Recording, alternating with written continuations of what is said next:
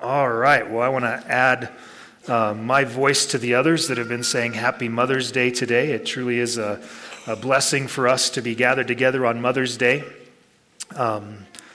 Whether you're a mother or somebody who had one, it's a day that we recognize this how vital of a role moms actually play in people's lives. And so I am truly, truly thankful for that, which is why I have to apologize before I can even get into the message today.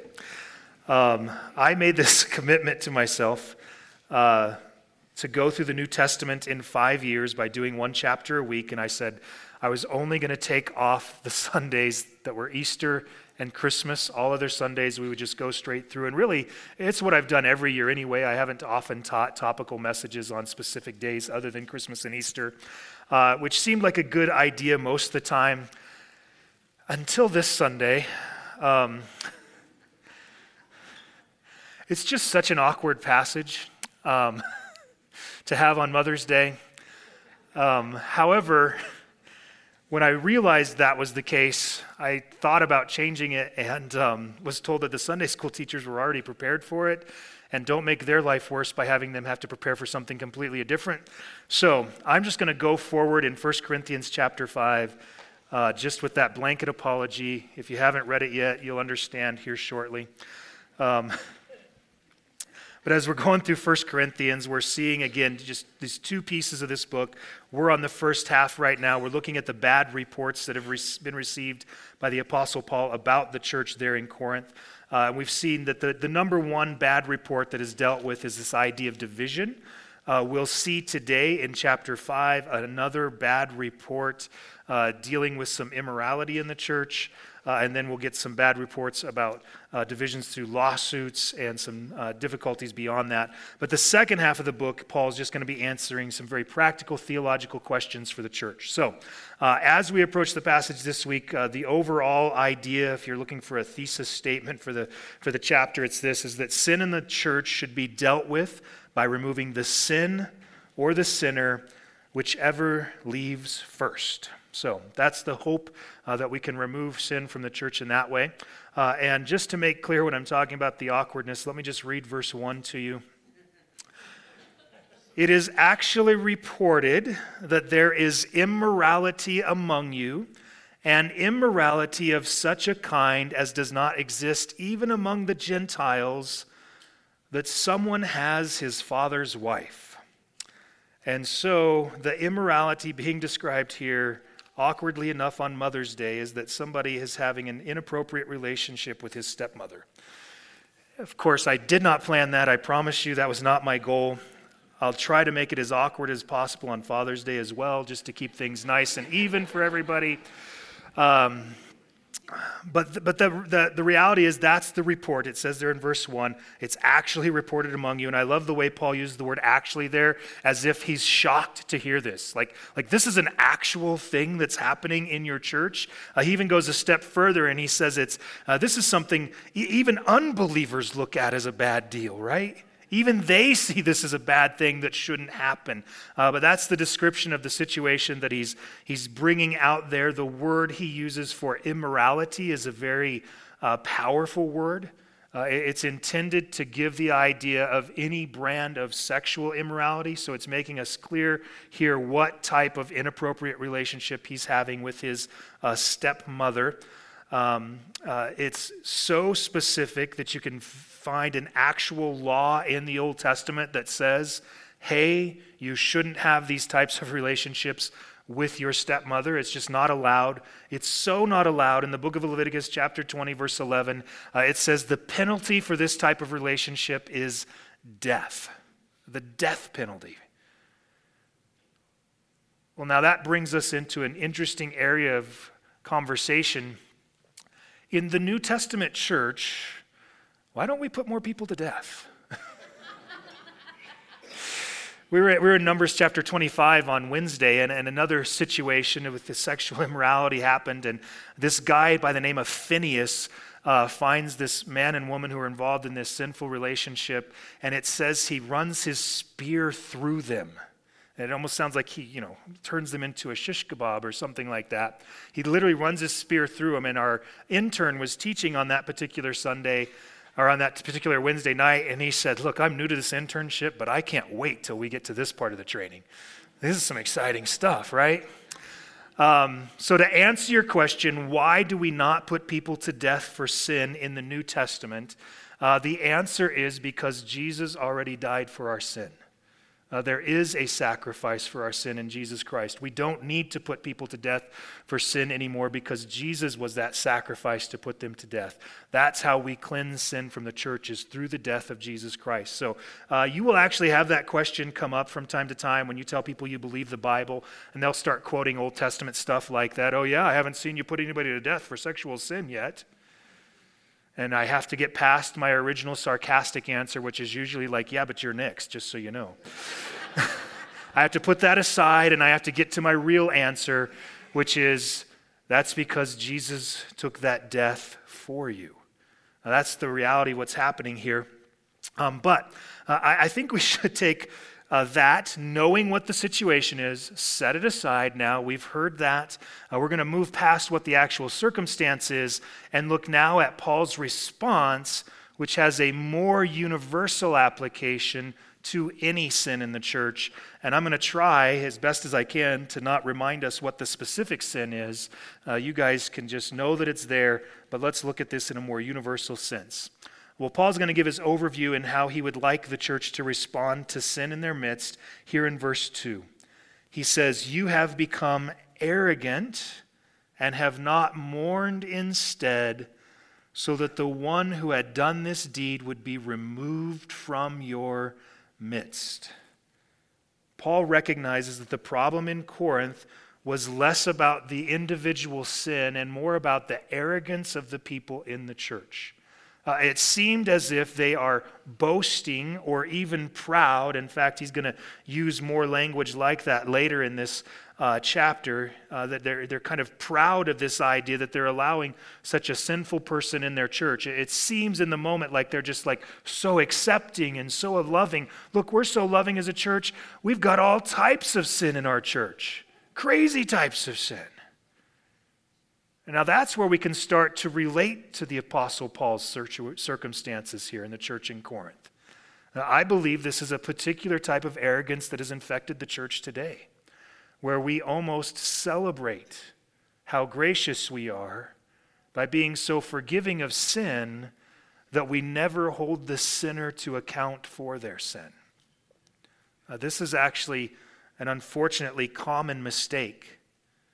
Now, Paul will address the idea of how we treat these circumstances, whether it's a believer or a professed believer or an unbeliever, because there is a stark difference there that needs to be addressed.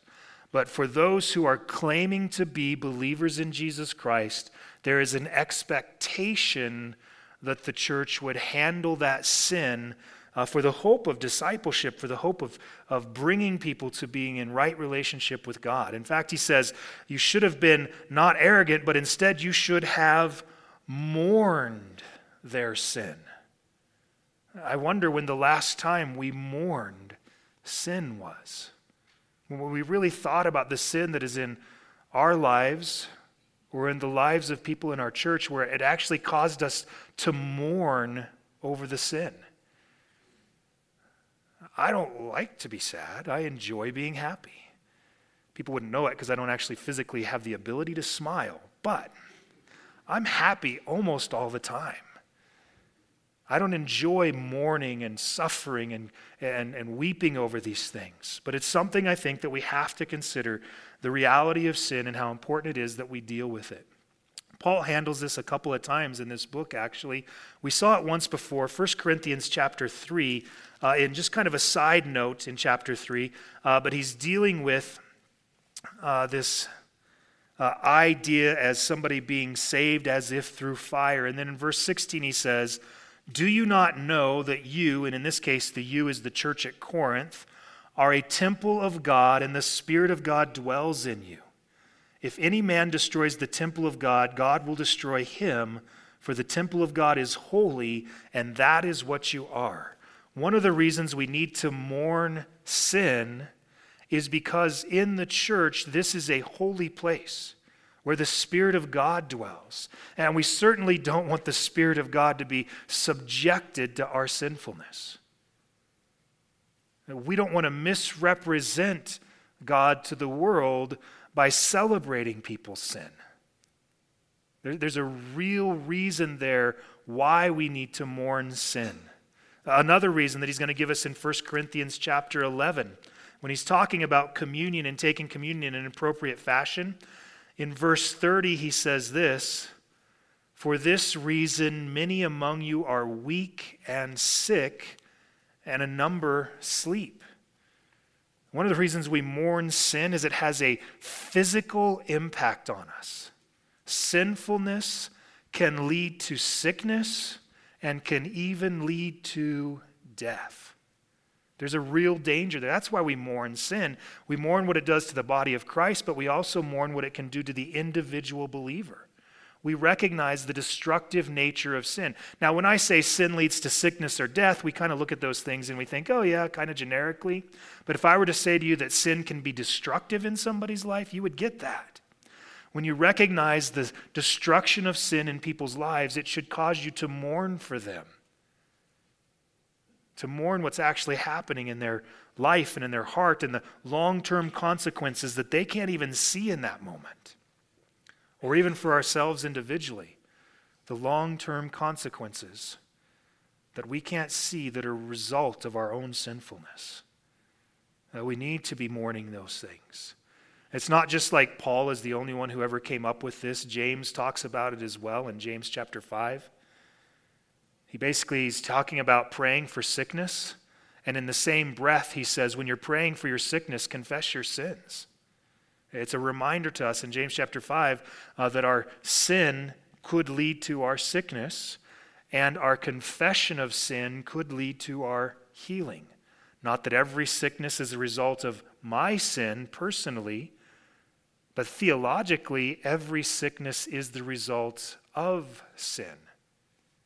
In that there was no sin and there was no sickness until Adam sinned. And then entered sickness and death. But there's that real connection there between sin and sickness. That's why we mourn these things. The other question I would ask then is, how do we mourn these things? I'm going to turn to the Old Testament because in the Old Testament they were so good at mourning the sin amongst them people. I do worry sometimes in the Old Testament that it was just for show sometimes, that they're just kind of going through the practice of mourning. They're just making it look like a show. But you can recognize that they are mourning because of the actual actions. Again, I was telling you about Phinehas in Numbers chapter 25. As this was brought to the people, this sin was brought to the people, Moses is explaining it to the people. In chapter 25, it says they began to weep. Now, one of them jumped up with a spear and did something about it, right?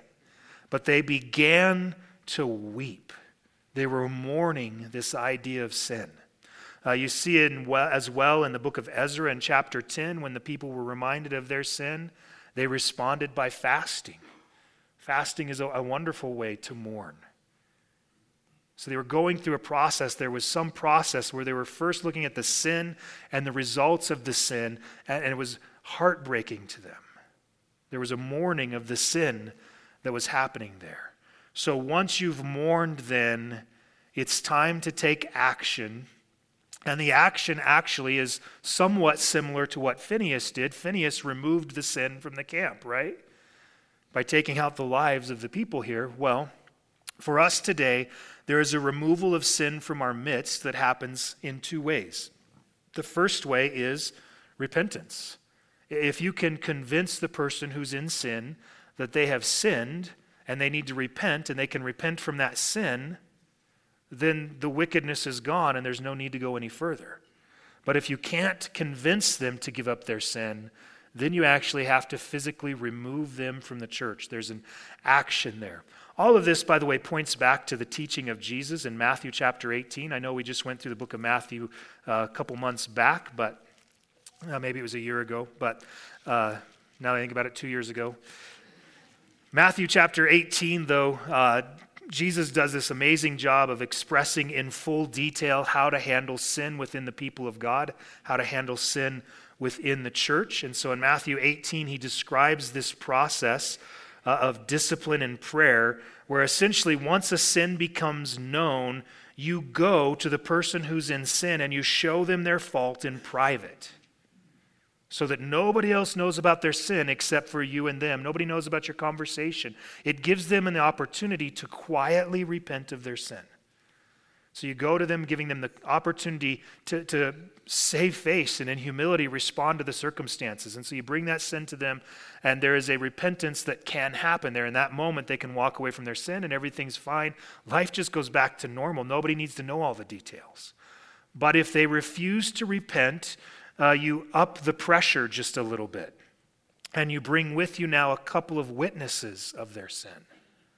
A couple of people to come alongside you and intervene in this. So now you're upping the pressure on them just a little bit, that they would give up their sin in hopes again that they will repent. But if they don't repent, then it says to tell it to the church. And so now everybody knows about their sin. Again, what is the goal of this? The goal of it is that they would repent of their sin. But if they don't repent of their sin, then ultimately he says, treat them as a tax collector and a Gentile. You need to remove them from the church. So Paul is talking about this process that Jesus brought to us, but he's assuming here, or at least we can assume from his response, that the particular situation there in Corinth was already brought to the church and the person still isn't repentant. That's the assumption that we're making there based on the process that Jesus gave us, that he's just refusing to repent of what is known and obvious sin. And so because of that, Paul says the best thing that we can do is remove that person from our midst. And it actually is, whether we're willing to accept it or not, it's actually the best thing not just for the church, but for the unrepentant, sinful person. Let's hear how that works out in verses 3 through 5. Paul says, "For I, on my part, though absent in body but present in spirit, have already judged him who has so committed this, as though I were present. In the name of our Lord Jesus, when you assemble and I with you in spirit with the power of our Lord Jesus, I have decided to deliver such a one to Satan for the destruction of his flesh, so that his spirit may be saved in the day of the Lord Jesus." So here's the plan from the Apostle Paul, and here's how he envisions this working. He basically says, look, I'm with you in spirit in this sense. I think you guys need to come together. And it says the next time you assemble, and so I'm assuming he's just saying on the next Sunday service, I need you guys to go ahead in the name in verse 4 of Jesus and the power of Jesus, which again, this was something that was given to us by Jesus.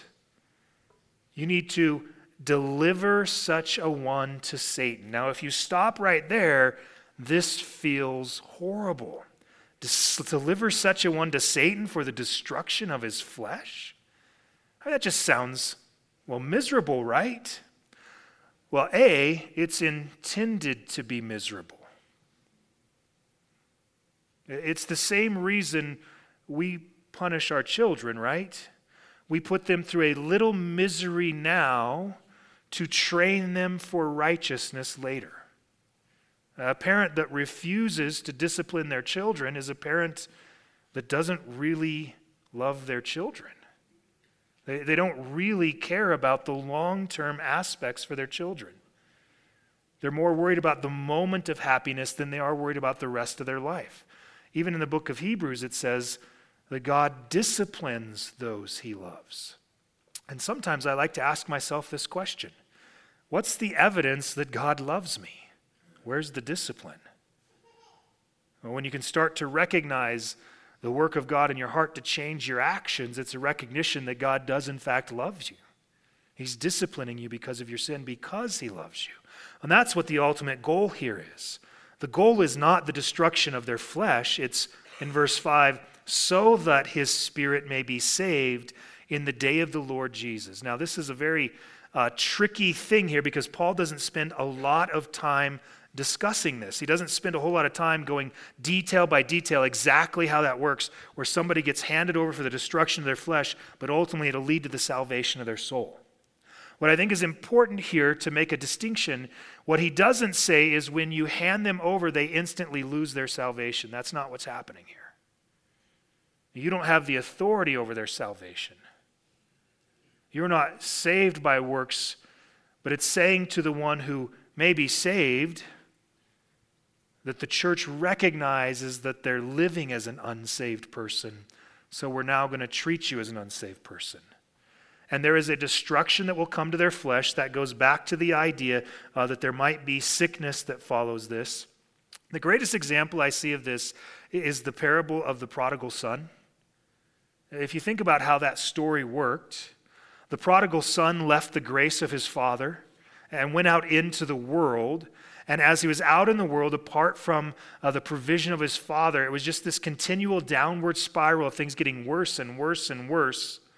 Until you get to this point where this, Jewish boy is working in a pigsty.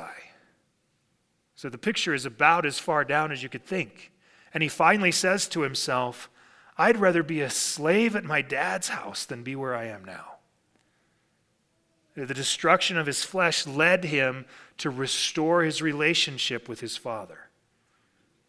Well, in the same sense, as we allow people to be left out of the grace of the church for a time, it allows Satan to work on them, the destruction of their flesh, to the point where it could cause them to say, man, maybe I should just repent of this thing so I can just be back in the grace of God and the grace of church.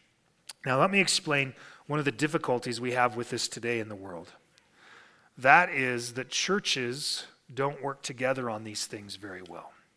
And I can tell you this from some personal experiences. We haven't had to do this a lot in our church, but we have had to do it.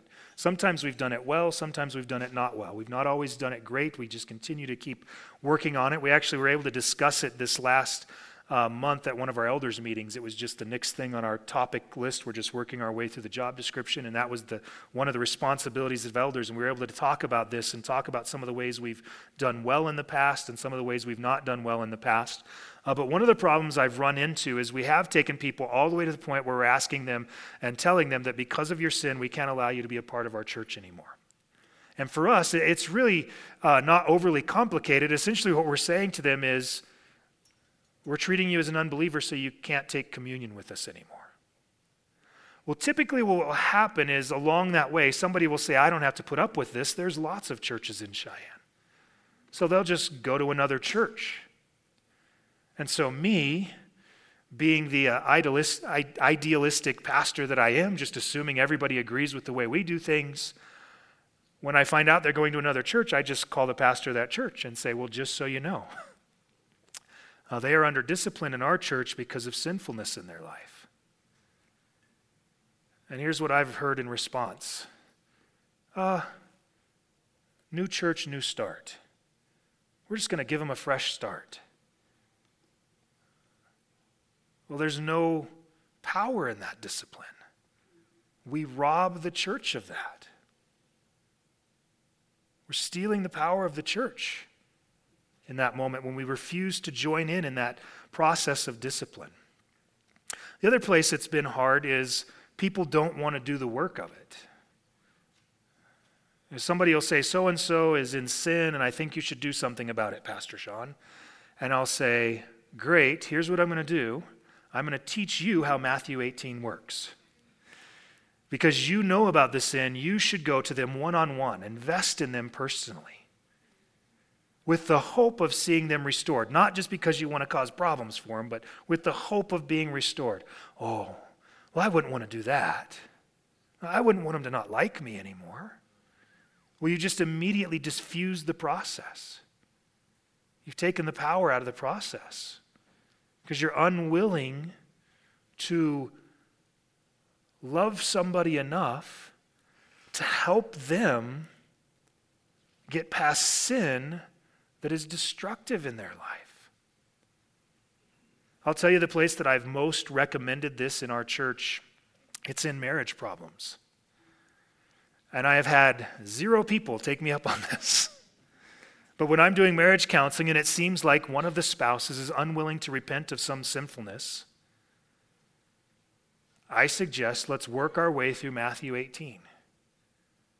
And what I've found is oftentimes the spouse would much rather end the relationship than biblically deal with the problem. And in doing so, we steal the power of what God intends to do. And we leave that person in their sin. And we defile the church when we should have been mourning instead. So Paul's idea is right. It's just hard for us to wrap our minds around, because we can't grasp the pain that might put somebody through. But sometimes a little pain for a moment is ultimately good, as it restores them in right relationship to God, and it works on their sanctification. So Paul's going to address this now. He has two more things that he wants to say about this. One is going to be an illustration, and one is a clarification. So let's look first at his illustration here in verse 6. Your boasting is not good. Do you not know that a little leaven leavens the whole lump of dough? Clean out the old leaven so that you may be a new lump, just as you are, in fact, unleavened, for Christ our Passover has been sacrificed. Therefore, let us celebrate the feast not with old leaven, nor with the leaven of malice and wickedness, but with the unleavened bread of sincerity and truth. Now, this illustration doesn't hit as hard home to us as it would to Jewish believers, because they were in the regular practice of celebrating the Passover. And so Exodus chapter 12, describing the Passover, gives these details about going through the house and removing all the leaven, the yeast, if you want to put it in a more American term, from the house, as this symbolic picture of the removal of sin. And then that picture of leaven will be used throughout the scripture to illustrate not always sin, but the general concept of something that spreads. And so sometimes you see it as sin. You also, in one case, it's used as a picture of the kingdom of God, which obviously is not sin. But again, that little bit can then spread throughout the world. That's what the kingdom does as well. But the same idea is here. When you begin to allow these little pockets of sin within your church, it begins to spread throughout the church. And once this thing is acceptable, then maybe my thing is acceptable. And you see how it just kind of spreads throughout the church. And as it says here, a little leaven leavens the whole lump. And of course, if you're a baker, you understand how this works. You put a little bit of leaven in the bread, and this little dough ball grows and grows and grows until it outgrows the pan, right? It spreads throughout the whole lump of dough. A little bit of sin can end up spreading throughout. So that's his picture to kind of clarify what he's trying to prevent is the spread of sin within the church. An important thing that he feels like needs to be addressed, particularly in that particular church, because it was really, actually, honestly, sincerely happening. But I would say it's important for the church universally that we recognize that. So here's my part in this that I want to say, because Paul's not saying it, even though Jesus did over and over again. Paul's not saying it here. The first place this happens, the first place that we remove sin is in our own life. That we would mourn first our own sin and the damage that it can do to us and that it can do within the church. That we would personally take responsibility for that.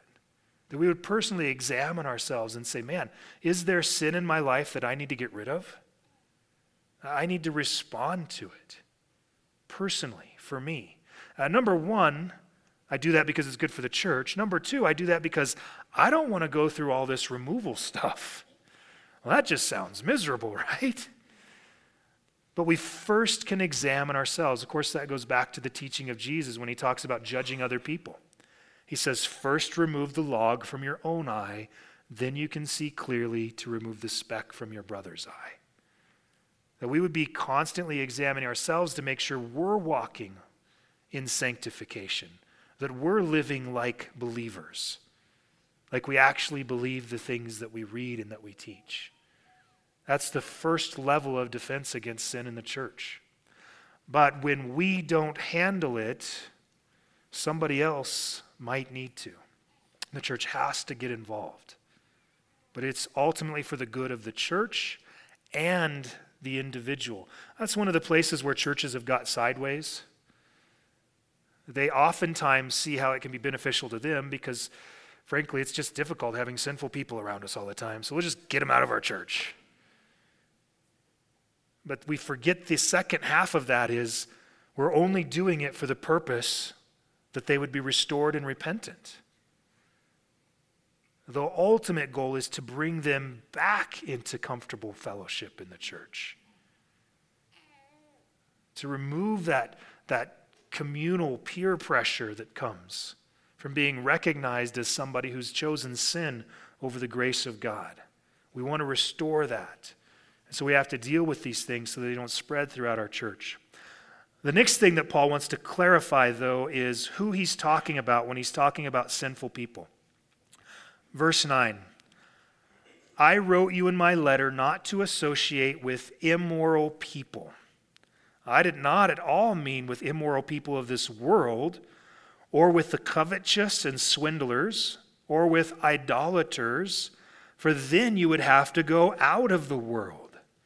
But actually, I wrote to you not to associate with any so-called brother if he is an immoral person, or covetous, or an idolater, or a reviler, or a drunkard, or a swindler, not even to eat with such a one. For what have I to do with judging outsiders? Do you not judge those who are within the church? But those who are outside God judges. Remove the wicked man from among yourselves. Again, pretty pointed instructions here from the Apostle Paul, but he's making a clarification for us. He's drawing a line. He says, when I said, and apparently he's written a letter to them once before that was not recorded for us in history, which bothers some people, but it doesn't bother me. I'm sure that the Apostle Paul wrote hundreds of letters in his lifetime, but not all of those letters were inspired by and kept by God so that we could have them today for the instruction of the church. Sometimes he was just writing to his friends a grocery list, and we don't need that, right? Sometimes he was writing letters to the church of very practical wisdom, but they weren't things that God had inspired him to write necessarily, or that God wanted to maintain or preserve for the church. But this letter has been preserved for the church, but he had previously written to them in a letter not to associate with immoral people. And this is where the confusion came in, and I think still comes in today, right? We're very concerned with how immoral people in the world are, and seemingly almost unconcerned about how immoral people within the church are. That's completely backwards. It's completely backwards. First and foremost, we should be getting our house in order, right? First and foremost, we should be examining ourselves for this sin. And so that's when he says, when I wrote to you not to associate with immoral people, I did not at all mean with immoral people of this world, covetous, swindlers, idolaters. You'd have to get out of the world to do that. You would have to completely abandon planet Earth if you weren't going to associate with any unbeliever who acted immorally. And in fact, if you find an unbeliever who acts righteous, that's kind of an oxymoron, isn't it? We totally expect unbelievers to act like unbelievers. He doesn't tell us here that we should completely abandon unbelievers in this world. It's not that he doesn't want us to associate with them. We remember Jesus in Matthew chapter 11. What was the criticism of Jesus? Well, he hangs out with tax collectors and prostitutes and sinners. And we sing a whole song about it. Jesus, friend of sinners, right? Shouldn't that be for us an example? Paul's going to talk in more detail about this in 2 Corinthians. But the idea is, it's one thing to have some level of interaction with unbelievers in the world.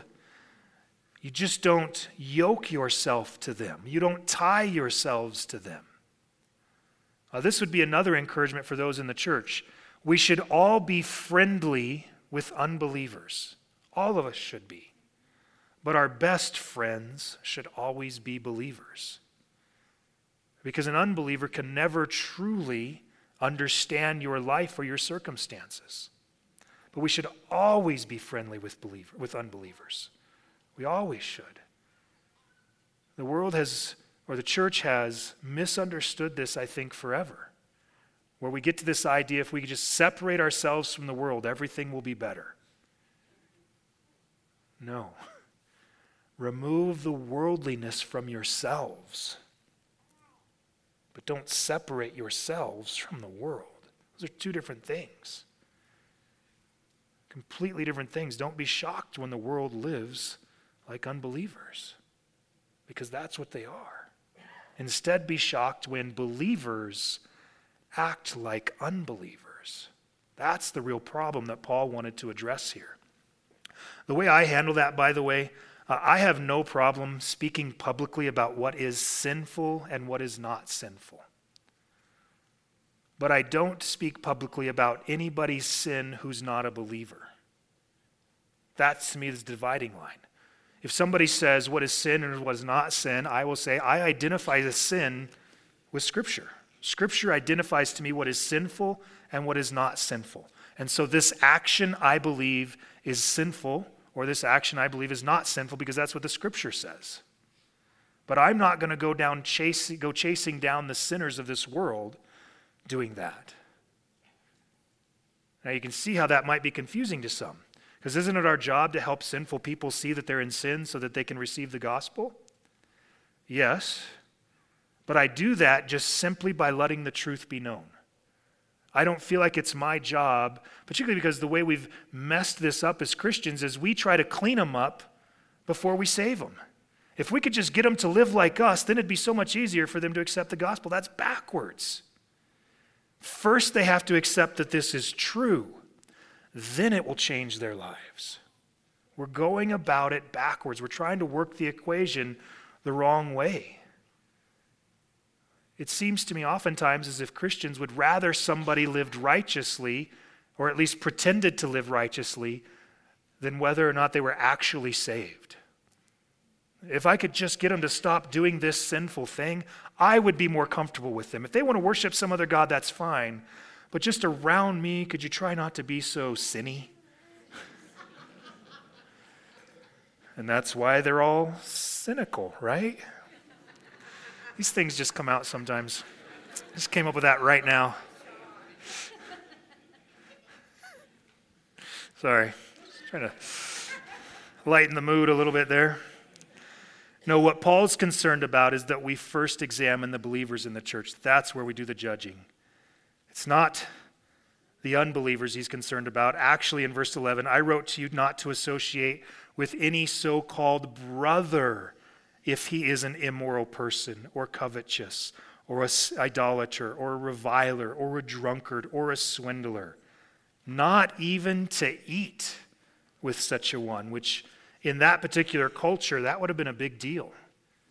When you eat with somebody, you're putting this deepness to a relationship in their culture there. You can still talk to people in the Middle East today that there's a deepness to the culture there. And he's saying if you're with a believer, if there's a brother in Christ, another believer who's refusing to repent of their sin, you have to eventually cut them off to the point where you don't even eat with them. And then verse 12 and 13 will actually spill over into chapter 6, but he says, what do I have to do with judging outsiders? Do you not judge those who are within the church? That's where our responsibility is. Our judgment happens within the church. We trust God to bring judgment to those outside the church. And then in verse 13, he sums it up nicely when he says, remove the wicked man from among yourselves. And so, to summarize, remove the sin or remove the sinner. If they refuse to repent, at some point you have to respond. Now, as a church, how do I want you to respond to this personally? The first thing I want you to respond is to examine your own life and ask yourself, am I living in such a sinful manner that it brings defilement to the church and threatens to spread throughout the church? If so, I need to repent of my sin. Do I know of people that are living openly in sin that I haven't loved enough, believers who are living openly in sin, that I haven't loved them enough to mourn their sin and to at least have the conversation with them, to help them understand the damage that their sin can do to the body of Christ or even to themselves. And then lastly, I would say this is someday you're going to hear that Calvary Chapel cast somebody out of their church. And you're going to have this moment of discomfort. I know, because the first time I heard about this, I was a young believer. I was in a college home fellowship, and we're with all these couples. And one of the guys talks about this idea of removing somebody who's in sin from the church. And I stopped it. I'm like, please. I know Jesus. He is a loving, loving man, and he would never remove anybody from the church. And he challenged me immediately. His name's Rob, by the way. He's a pastor now in Missouri. He challenged me right away with the scripture, brought the scripture to me, and he said, you might know Jesus, but you don't know this Jesus. I had to make a decision. I had to choose. Was I going to conform the image of Jesus to what I wanted him to be? Or was I going to conform my understanding to the truth of who Jesus is? I had to make the change. So someday you're going to hear that the church has disqualified somebody from the church, that we've asked them to leave because of sin in their life.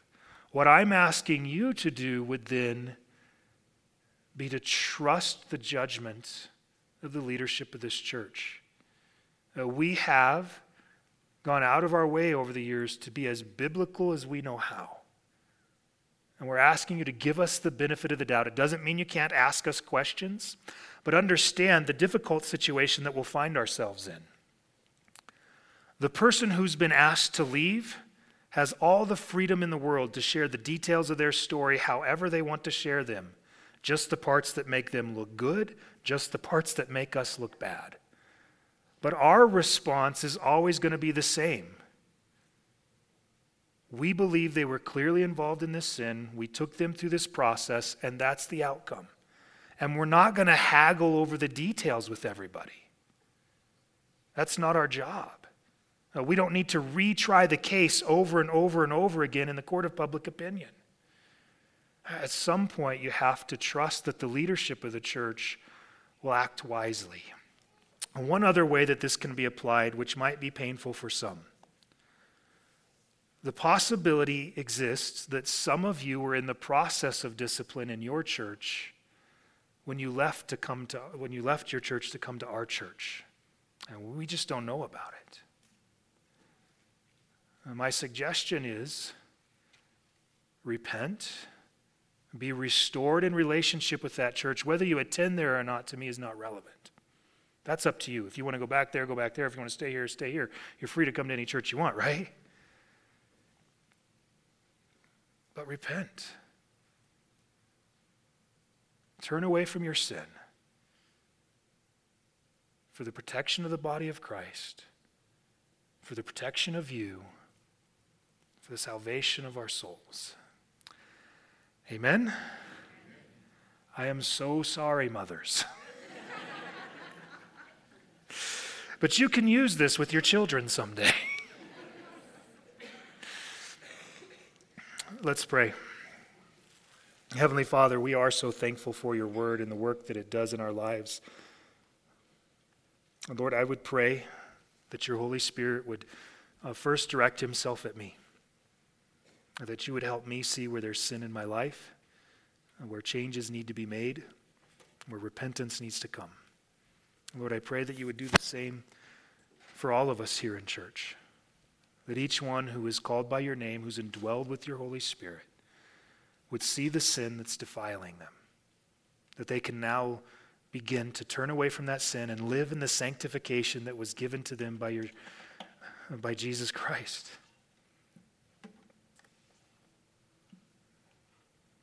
Father, I pray that we would take it serious.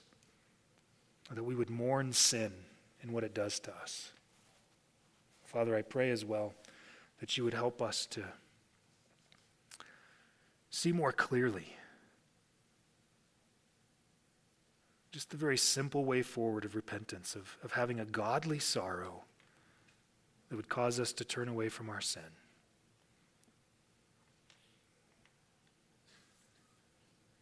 Father, I do pray for our moms. They've got a tough, tough job. Lord, I pray that they would know how best to raise children if they're young, how to be mothers of children who grow up to be adults, how to interact with younger mothers and invest in them and build them up. And Lord, I pray for those who so desperately want to be mothers but have not been able to. Lord, I pray that you'd give them a measure of peace today. Father, I pray for children, that we would learn to honor our father and mother. And Lord, we ask these things in Jesus' name. Amen.